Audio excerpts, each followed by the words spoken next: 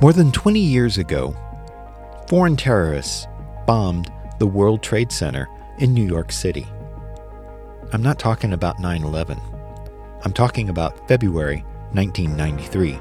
This is a CBS News special report. Dan Rather, CBS News, reporting from New York, where fire officials here in New York City now say that fires are burning in both towers of the World Trade Center. That's right at the tip of Manhattan. The fire officials say smoke is billowing into hallways of the twin 110-story towers. There are two towers there, both 110 stories. People are being evacuated from both buildings. Early indications are that perhaps 100 injuries or more. That day in 1993, 6 people died, and the event was front-page news for weeks. It ultimately led to a federal terrorism investigation, and on March 1994, 4 men were brought to trial for carrying out the bombing. One of the defendants stated he hoped his explosion would topple Tower 1, which would then fall onto Tower 2, killing, in his estimate, the occupants of both World Trade Center buildings, which he estimated to be about 250,000 people. This, he said, was in revenge for the U.S. support of Israel instead of Palestine. Ironically, about 8 years later, another group of terrorists flew 2 commercial jets into each of the World Trade Center towers and brought each of them down at a cost of more than 3,000 lives. Here's ABC News from that morning. Some kind. And as Don Dahler reported, this occurred about 15 or 20 minutes ago in downtown New York. In New York time, that would have been about 20 minutes or a quarter of 9. This is a time when literally tens of thousands of people are coming to work at the World Trade Center. Looking at the top of the building, you mentioned there's an observation center, and I don't know what time it opens, but I think it opens fairly early, and people are up there at all hours of the day. Families, tourists coming in to look at the city of New York from atop it. Also there, I don't know if this is the building that has the restaurant on top of it as well, but in those high floors, there are places where tourists team in the morning, even if the regular workers weren't in. And we remind you again that there was a terrorist bomb that did go off at the World Trade Center years ago. It was down in the garage level, but we have no obviously reason, no indication that this could have been related to that. Right. No. Don Dahler, ABC's Don Dahler, who is on the scene. Don, just give me some description again of what you can see now. What we're seeing, it appears that there is more and more fire and smoke enveloping the very top of the building. And as fire crews are descending on this area, it does not appear that there's any kind of an effort up there yet. Now remember, oh my God. Oh my God. That looks like a second plane. Dear Lord. I did not see a plane go in. That just exploded. We just saw another plane coming in from the side. You did. That was out of yes, and that's the second explosion. You could see the plane come in just from the right-hand side of the screen. So this looks like it is some sort of a concerted effort to attack the World Trade Center that is underway in downtown New York. I realize this isn't the typical InfoSec opening for the Hacker Mind, but it is an important backstory for the episode's guest. He's a former FBI agent from New York City, one who fought drug lords and terrorists, and then went on to help form the FBI's cybercrime division we know today. I hope you'll stick around.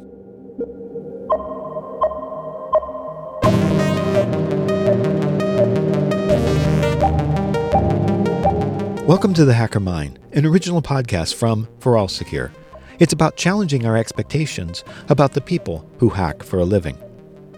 I'm Robert Famosi, and in this episode, I'm talking with someone with 25 years of experience with the FBI, who has now transitioned into the corporate world, and who can best describe the experiences on both sides of fighting online crime today.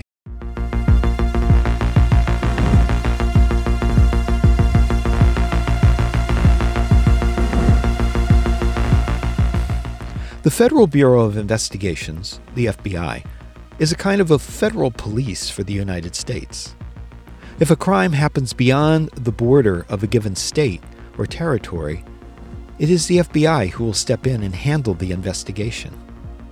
Here's a 1930s propaganda piece with FBI Director J. Edgar Hoover. Of this, one branch is the Federal Bureau of Investigation, the G-Men. This is a Bureau of Scientific Crime Detection, new, modern, up to the minute, in action day and night. The FBI never sleeps. The G-Men have become a legend. So what's the mystery behind their badge? There's heroism, we know that. The memory of special agents who have given their lives to their duty. To them and to their families, this picture is dedicated. Soldiers in war while the world is at peace. The victorious war that the G-Men have waged against organized crime. What mystery is there behind that triumph of law? Let's see. Let's ask J. Edgar Hoover, who as a young attorney became in 1924 director of the G-Men. There is nothing mysterious about the manner in which the Federal Bureau of Investigation works. Its formula is a simple one. Intensive training, carefully investigated, and highly efficient personnel, plus rigid requirements in regard to conduct, intelligence, and integrity. A special agent must be a good marksman and have the courage to shoot it out with the most venomous of public enemies. He must know how to take fingerprints and what to do with them afterwards. He must know that no clue, no matter how seemingly unimportant, can be overlooked. He must have constantly before him the fact that science is a bulwark of criminal investigation. And he must realize that no case ever ends for the Federal Bureau of Investigation until it is solved and closed with the conviction of the guilty or the acquittal of the innocent. The FBI agent is a common element of most crime shows today.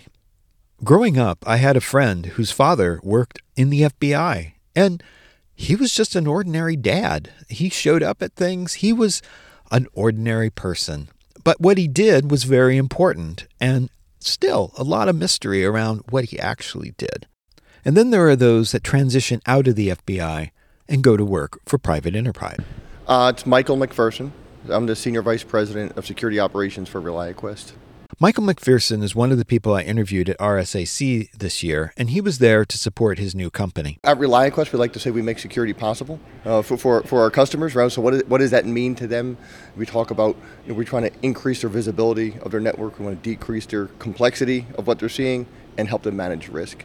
And how we do that is through using our security operations platform, Gray Matter. It's built on an open XDR architecture, and we provide this as a service across their telemetry, or so whether it's on their network, on their cloud, or at the endpoint, across all that telemetry, we can do that for them and provide that service anywhere, anytime. So you would think that if an FBI agent was working in cybercrime, that they would have an experience working in computers to begin with. Not the case with Michael. He started out working out as a typical FBI agent in New York City. In the early days, I actually started as a drug agent up in New York City. And it's a kind of an interesting journey of being in the FBI and how I ended up in this position, because a lot of people ask me that. So both bombings of the World Trade Center in 1993 and 2001, they each had a profound effect on Michael McPherson, as it did on all of us. He, though, vowed to make a change in his life to better help his country.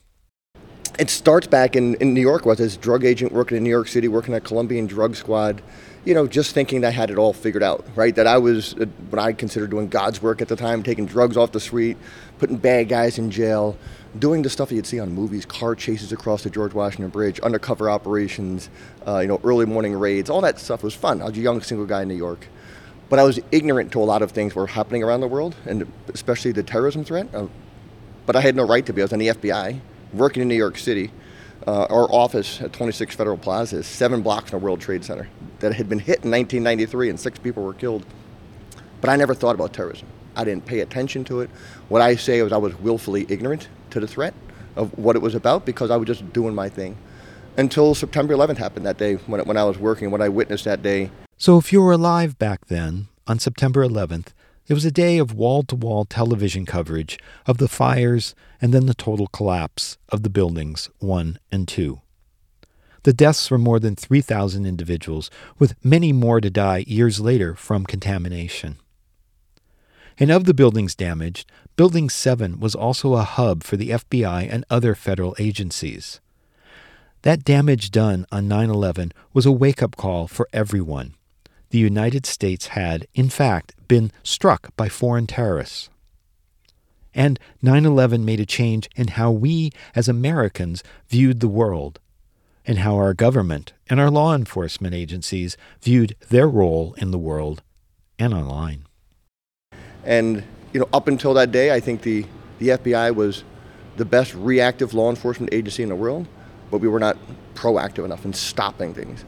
And since that day, I think the FBI changed, the country changed, but I changed also, of this whole optic of, instead of being reactive, proactive. And that kind of led me on a journey of the next 25 years, how we ended up here at this point.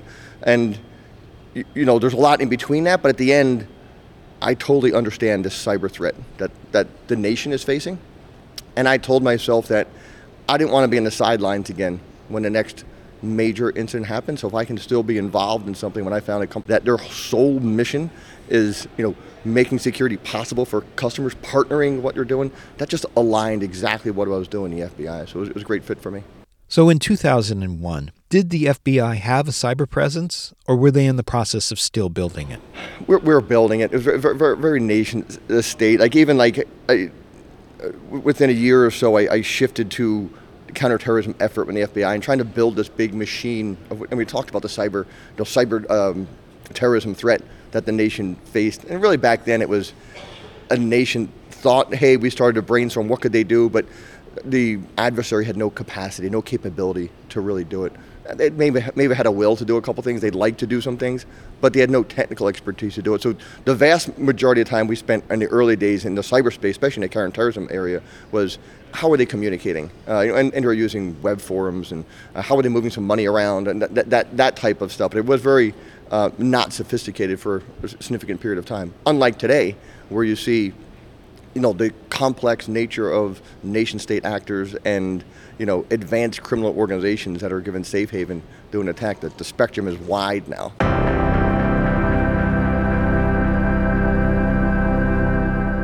So given Michael's experience with drug lords and terrorists, what is his opinion of the barrier to entry for people that are getting into cybercrime today? Is it hard? Is it something that takes rocket science? Are these petty thieves that are just turning to the online world? Well, look, the barriers to entry to cybercrime are pretty low, right?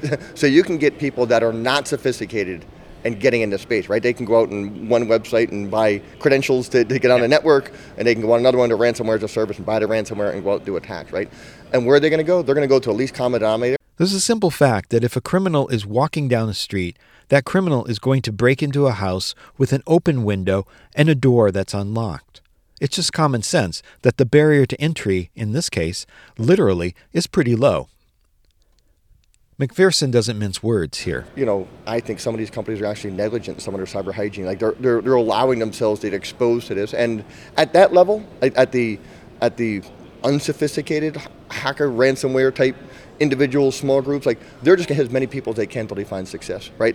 It's more the hardened ones. But the other side of the spectrum, you have these nation-state actors who are really complex and really good. If they want to get into a network, they're going to get into a network. But I think you're slowly going to see this convergence. I personally think of this nation-state actor with the cybercrime. Hey, you've built up a skill set of people working for a nation-state, right?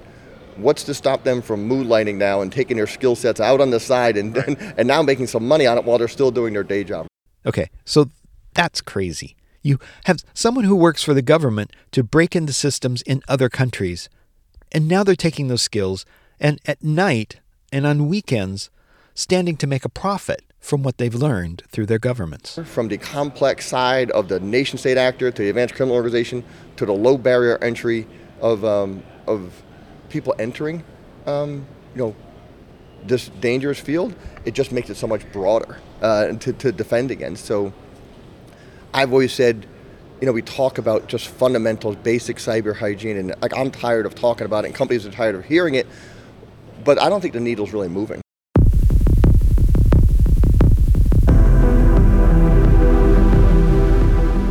So given that an investigation is still an investigation, are there methods of investigation similar to what he was doing 20 years ago with drug lords that he's now doing in cybercrime? Yeah, we have to be smarter in how we're doing it, so we have better tools than we've had before. We're stronger because of our partnerships, even just within the U.S. government. Like we talk those dysfunctional days and even years after September 11th of how agencies were probably too busy finger pointing at what happened than really trying to solve problems. There was a fire in Northern California in 1991 in the Oakland Hills, and it grew rapidly out of control, overwhelming the Oakland Fire Department. There were other surrounding fire departments, but there was no formal way to contact them and enlist their help. While many did volunteer and drive their trucks to the fire, many more could have responded as well. Afterward, a system of mutual assistance was formed among the various municipalities in the Bay Area of California. And this mutual aid system has been used many times since. Something like that was needed with online cybercrime. Our computer system did not talk to each other, so the FBI, the CIA, the NSA, the DOD, and like all those government agencies that people think we should have all this information, trying to connect those dots is so much easier said than done. And there was some healthy, probably mistrust among agencies at that time too. So really those growing pains we had to get through that really highly functioning now at this point, this many years later. And I think what I think people have witnessed in those years after the U.S. government really invested in partnerships among local and federal agencies working together. But in the last few years, we've made a shift as we need to do that same thing with the private sector, right? So we need to reach out more, we need to share more, we need to share when it makes us uncomfortable. One of the many successful public-private partnerships is InfraGard. This is a partnership between the Federal Bureau of Investigation and members of the private sector that are aligned along the different segments of the U.S. critical infrastructure. And there's a counterpart. There's the 27 sector-based Information Sharing Analysis Centers, or ISACs, that are typically coordinated through the U.S. Secret Service. And I think too many times we're hiding behind this information secret, right? Quote, it's secret, we can't tell you. Well, really what's secret was the sources and methods how we collected it. Yeah. But the actual information wasn't secret. So finding ways to give the information without exposing the sources and methods. And, I think in the last couple of years, I was the agent in charge of the Tampa field office, overseeing this area of everything for cybercrime to now security issues, and being able to talk to CEOs of companies about their exposure when they got hit by a ransomware and how they deal with it, and walking them through and talking them through the U.S. government capabilities and how we can partner with them. So that's what makes us more effective. We talk about security being a team sport, and that's what that really, really means, is that you're building these relationships before incidents and before problems happen.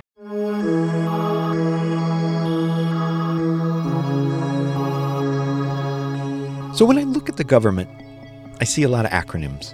How does one separate who covers what? For example, does the U.S. Secret Service do cybercrime? They do. But how do they differ from the FBI's coverage of the cybercrime?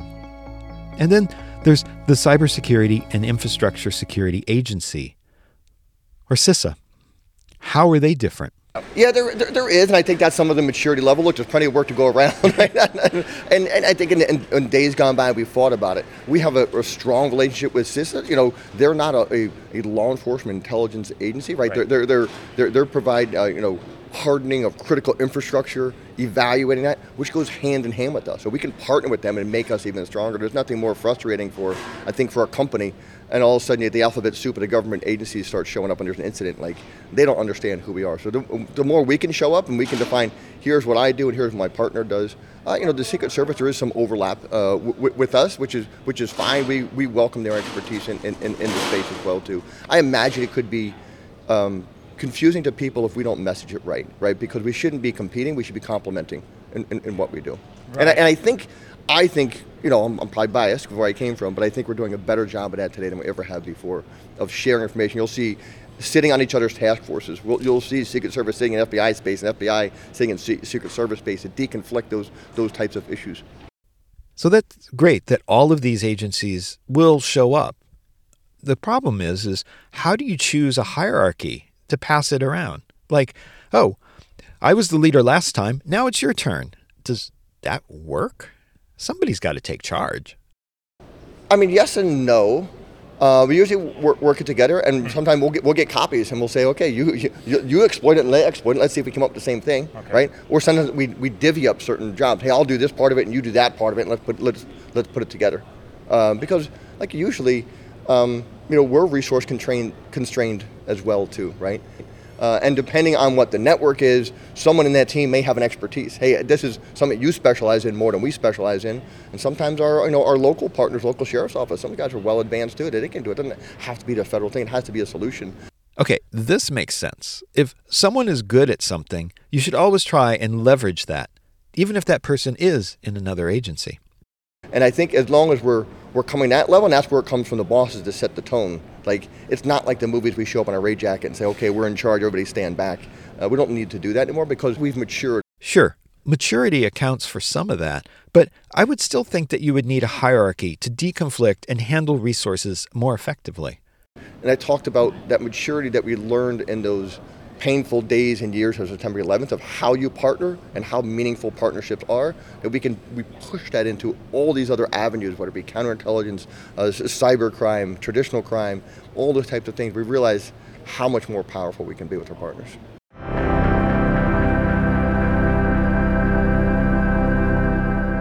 There have been a lot of analogies between the drug trade and terrorism in the real world and mapping that into online. Given McPherson's experience with actual drug lords in New York City, is the drug trade analogy even accurate for online crime? Yeah, there's some parallels to that. But I also would say that, as much as we talk about the big four threats to China, Russia, Iran, North Korea, like the big, like, there's nobody better than us as a nation and our capabilities. And when you see our intelligence and law enforcement people sitting down with the major Silicon Valley companies and talking about, having hard discussions about privacy and security and all those types of things, like those discussions aren't happening other places. So as much as, we wring our hands sometimes and we think we're losing, look, we're still getting hit, and anybody gets hit like critical infrastructure, it's a disaster, it's a mess. But I still think our capabilities, our offensive capabilities, that, whether it be cybercrime, that, when and if we choose to unleash those types of things are powerful. So, and I think certain adversaries understand a framework better than others, and I think that's the political dance of it as well, too.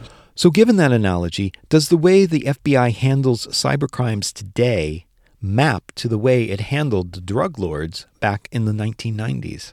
These are what I'm talking about, criminal organizations, Eastern European criminal organizations sitting over there, that are well organized, they're effective, they're powerful. This sounds like we've had trouble bringing these people to justice and shutting them down. If we knew who they are, why are they still out there? Somewhat given a safe haven of where they operate. There's an understanding of don't bother us and we don't bother you. So providing that safe space for them to operate in, is dangerous. If you look what happened after the Colonial Pipeline, there was a lot of Western pressure put on Russia on our evil and what was happening over there, and sites were taken down. It felt like maybe there was headway happening, but I think that the Russia-Ukrainian war pushed that in the opposite direction. In early 2022, Russia was clamping down on online criminal organizations. And then, with the start of their conflict with Ukraine, Russia stopped. This then seemed more of a political gesture than an actual crackdown on actual crime. There's 100% political pressure in this, yeah. There's a political aspect to this problem as well, too, because there are people operating in safe havens that, they don't travel. It's pretty hard for us to put our hands on them, right? So somewhat operating with impunity sometimes. In light of the war, there's been a lot of cooperation among the Western nations who are supporting Ukraine. And I cover this more in depth in episode 50 with Mikko Huppinen. Everybody knows that no one can do this alone. They really can't. Like, the one agency can't do it, one government can't do it, one company can't do it. So even in private sector companies, there's a leverage. I've always respected, in the cyber field, there's a healthy partnership or brotherhood or sisterhood among CISOs around companies, right? They may be competing companies with different interests, but at the CISO level, like, they all want each other to succeed. They want to share best practices and what's working, what's not working, and you can see it at conferences like this, and where they're getting together and really talking about security. And I think that's when we start winning, right? When we have that down, and you see that more and more. It's not circle the wagon, just only care about my company. It's, hey, if you're stronger, I'm stronger, right? And I see that a lot in the CISO community. I think it's heartening for a good way for this country, right? Because economic security is national security, and I believe that the cyber threat landscape is a destabilizing force in our economy, right? And that threatens our national security.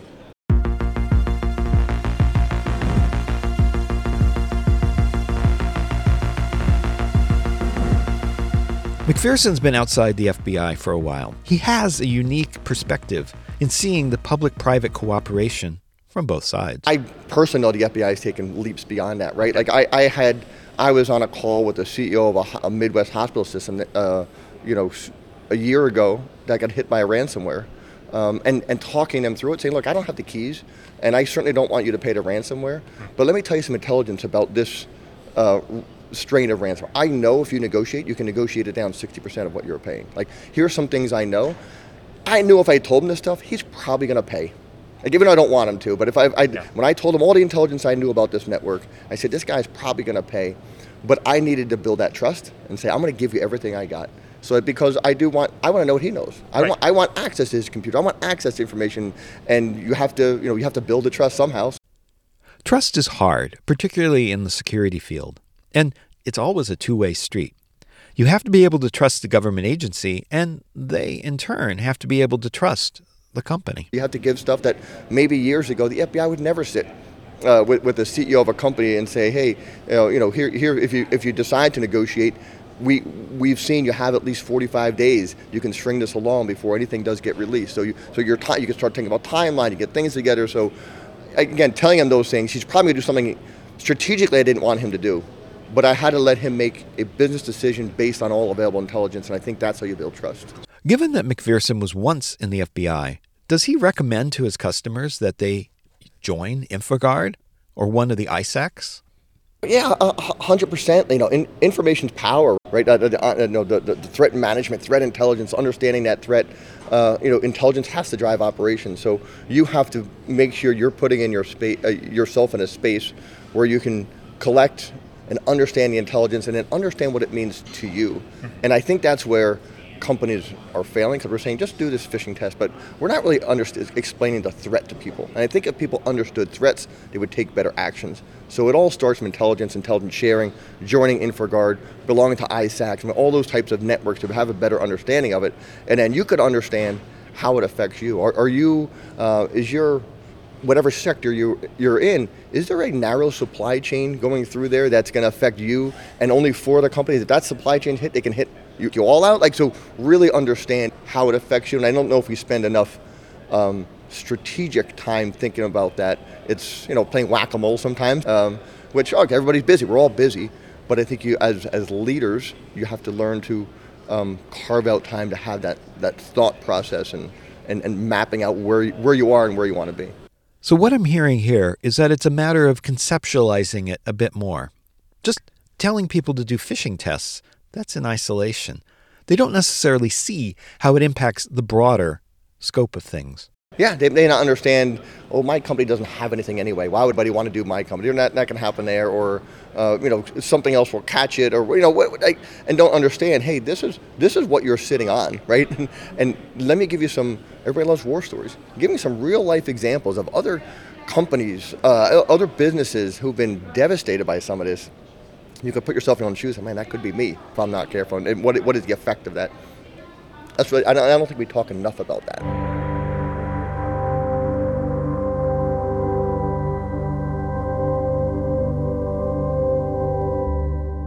So you don't spend years in the FBI and not have a few good war stories to share.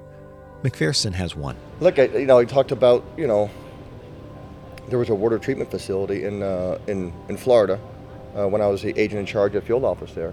And they got hit with an attack and, made some national news. It was right around the time of the Super Bowl a couple years ago. And new tonight, an investigation underway after a hacker tried to poison a Tampa Bay area water system. Authorities say they boosted the amount of a chemical in Oldsmar, Florida's water supply up to dangerous levels. Now, this happened on Friday, just 2 days before the Super Bowl. The Pinellas County Sheriff says the hacker increased the amount of sodium hydroxide in the water from 100 parts per million to 11,000. This is obviously a significant and potentially dangerous increase. Sodium hydroxide, also known as lye, is the main ingredient in liquid drain cleaners. It's also used to control water acidity and remove metals from drinking water in the water treatment plants. The sheriff says a worker noticed someone remotely moving his mouse on his computer and quickly reversed that change before it could do so much damage. According to the CDC, high exposure to sodium hydroxide, or lye, can burn your eyes, damage your skin, and cause temporary hair loss. Supposedly within the system, there's supposed to be 100 parts per million. I think that the right number was of lye getting put into the water to clean the water. Well, it went from 100 parts per million to 11,100 parts per million. So obviously, hey, what's going on here? Like you said, every government agency showed up. CISA showed up, the FBI showed up, the Secret Service showed up, the local sheriff's office, and we started peeling back and seeing what happened and who hacked it. And, you know, we looked at how that critical infrastructure, water supply, water treatment facility was operating, and they were ill-equipped for what they were doing. You know, they had unpatched software, they had shared passwords that had not been changed. You know, it was rushed during COVID to go to remote desktop protocols. They hadn't updated software, operating on Windows 7. I mean, all these types of things. And hey, these are fundamental issues that, again, we all talk about what is the next advanced tool we can do. If we can't do the fundamentals right, we can't do more advanced stuff. And it was shocking. Then the next day, you know, I got on a call with within the county, all the other city managers and stuff, said, this is happening here, it's happening other place. And I think too many leaders are just assuming or delegating the risk down, and they're thinking that shifts the risk if they're going to a third-party vendor. It's like the risk is still with that organization. Still, you own it. So I think it's still the responsibility of those executives to really understand, you know, you don't maybe not have to program or anything, but you should be able to ask the questions. If you can't have a conversation about it and understand what the risk you're assuming, you're really putting people unnecessarily at risk. So going back to the negligence of companies themselves in some cases, what really can be done about that? And what are they doing? And is any of that really effective? They're really not. You're still seeing, you know, if companies aren't doing their patching and and passwords, and still failing their phishing. I talk about this all the time with the phishing thing because it drives me crazy because every company seems to do it, and even we did it in the government too. Every quarter we go out, we run our phishing tests, right? And you get a list of people that fail it, and those people that fail have to go do remedial training and go look at the course again. And then next month or next quarter, we do the same test, and the same people fail.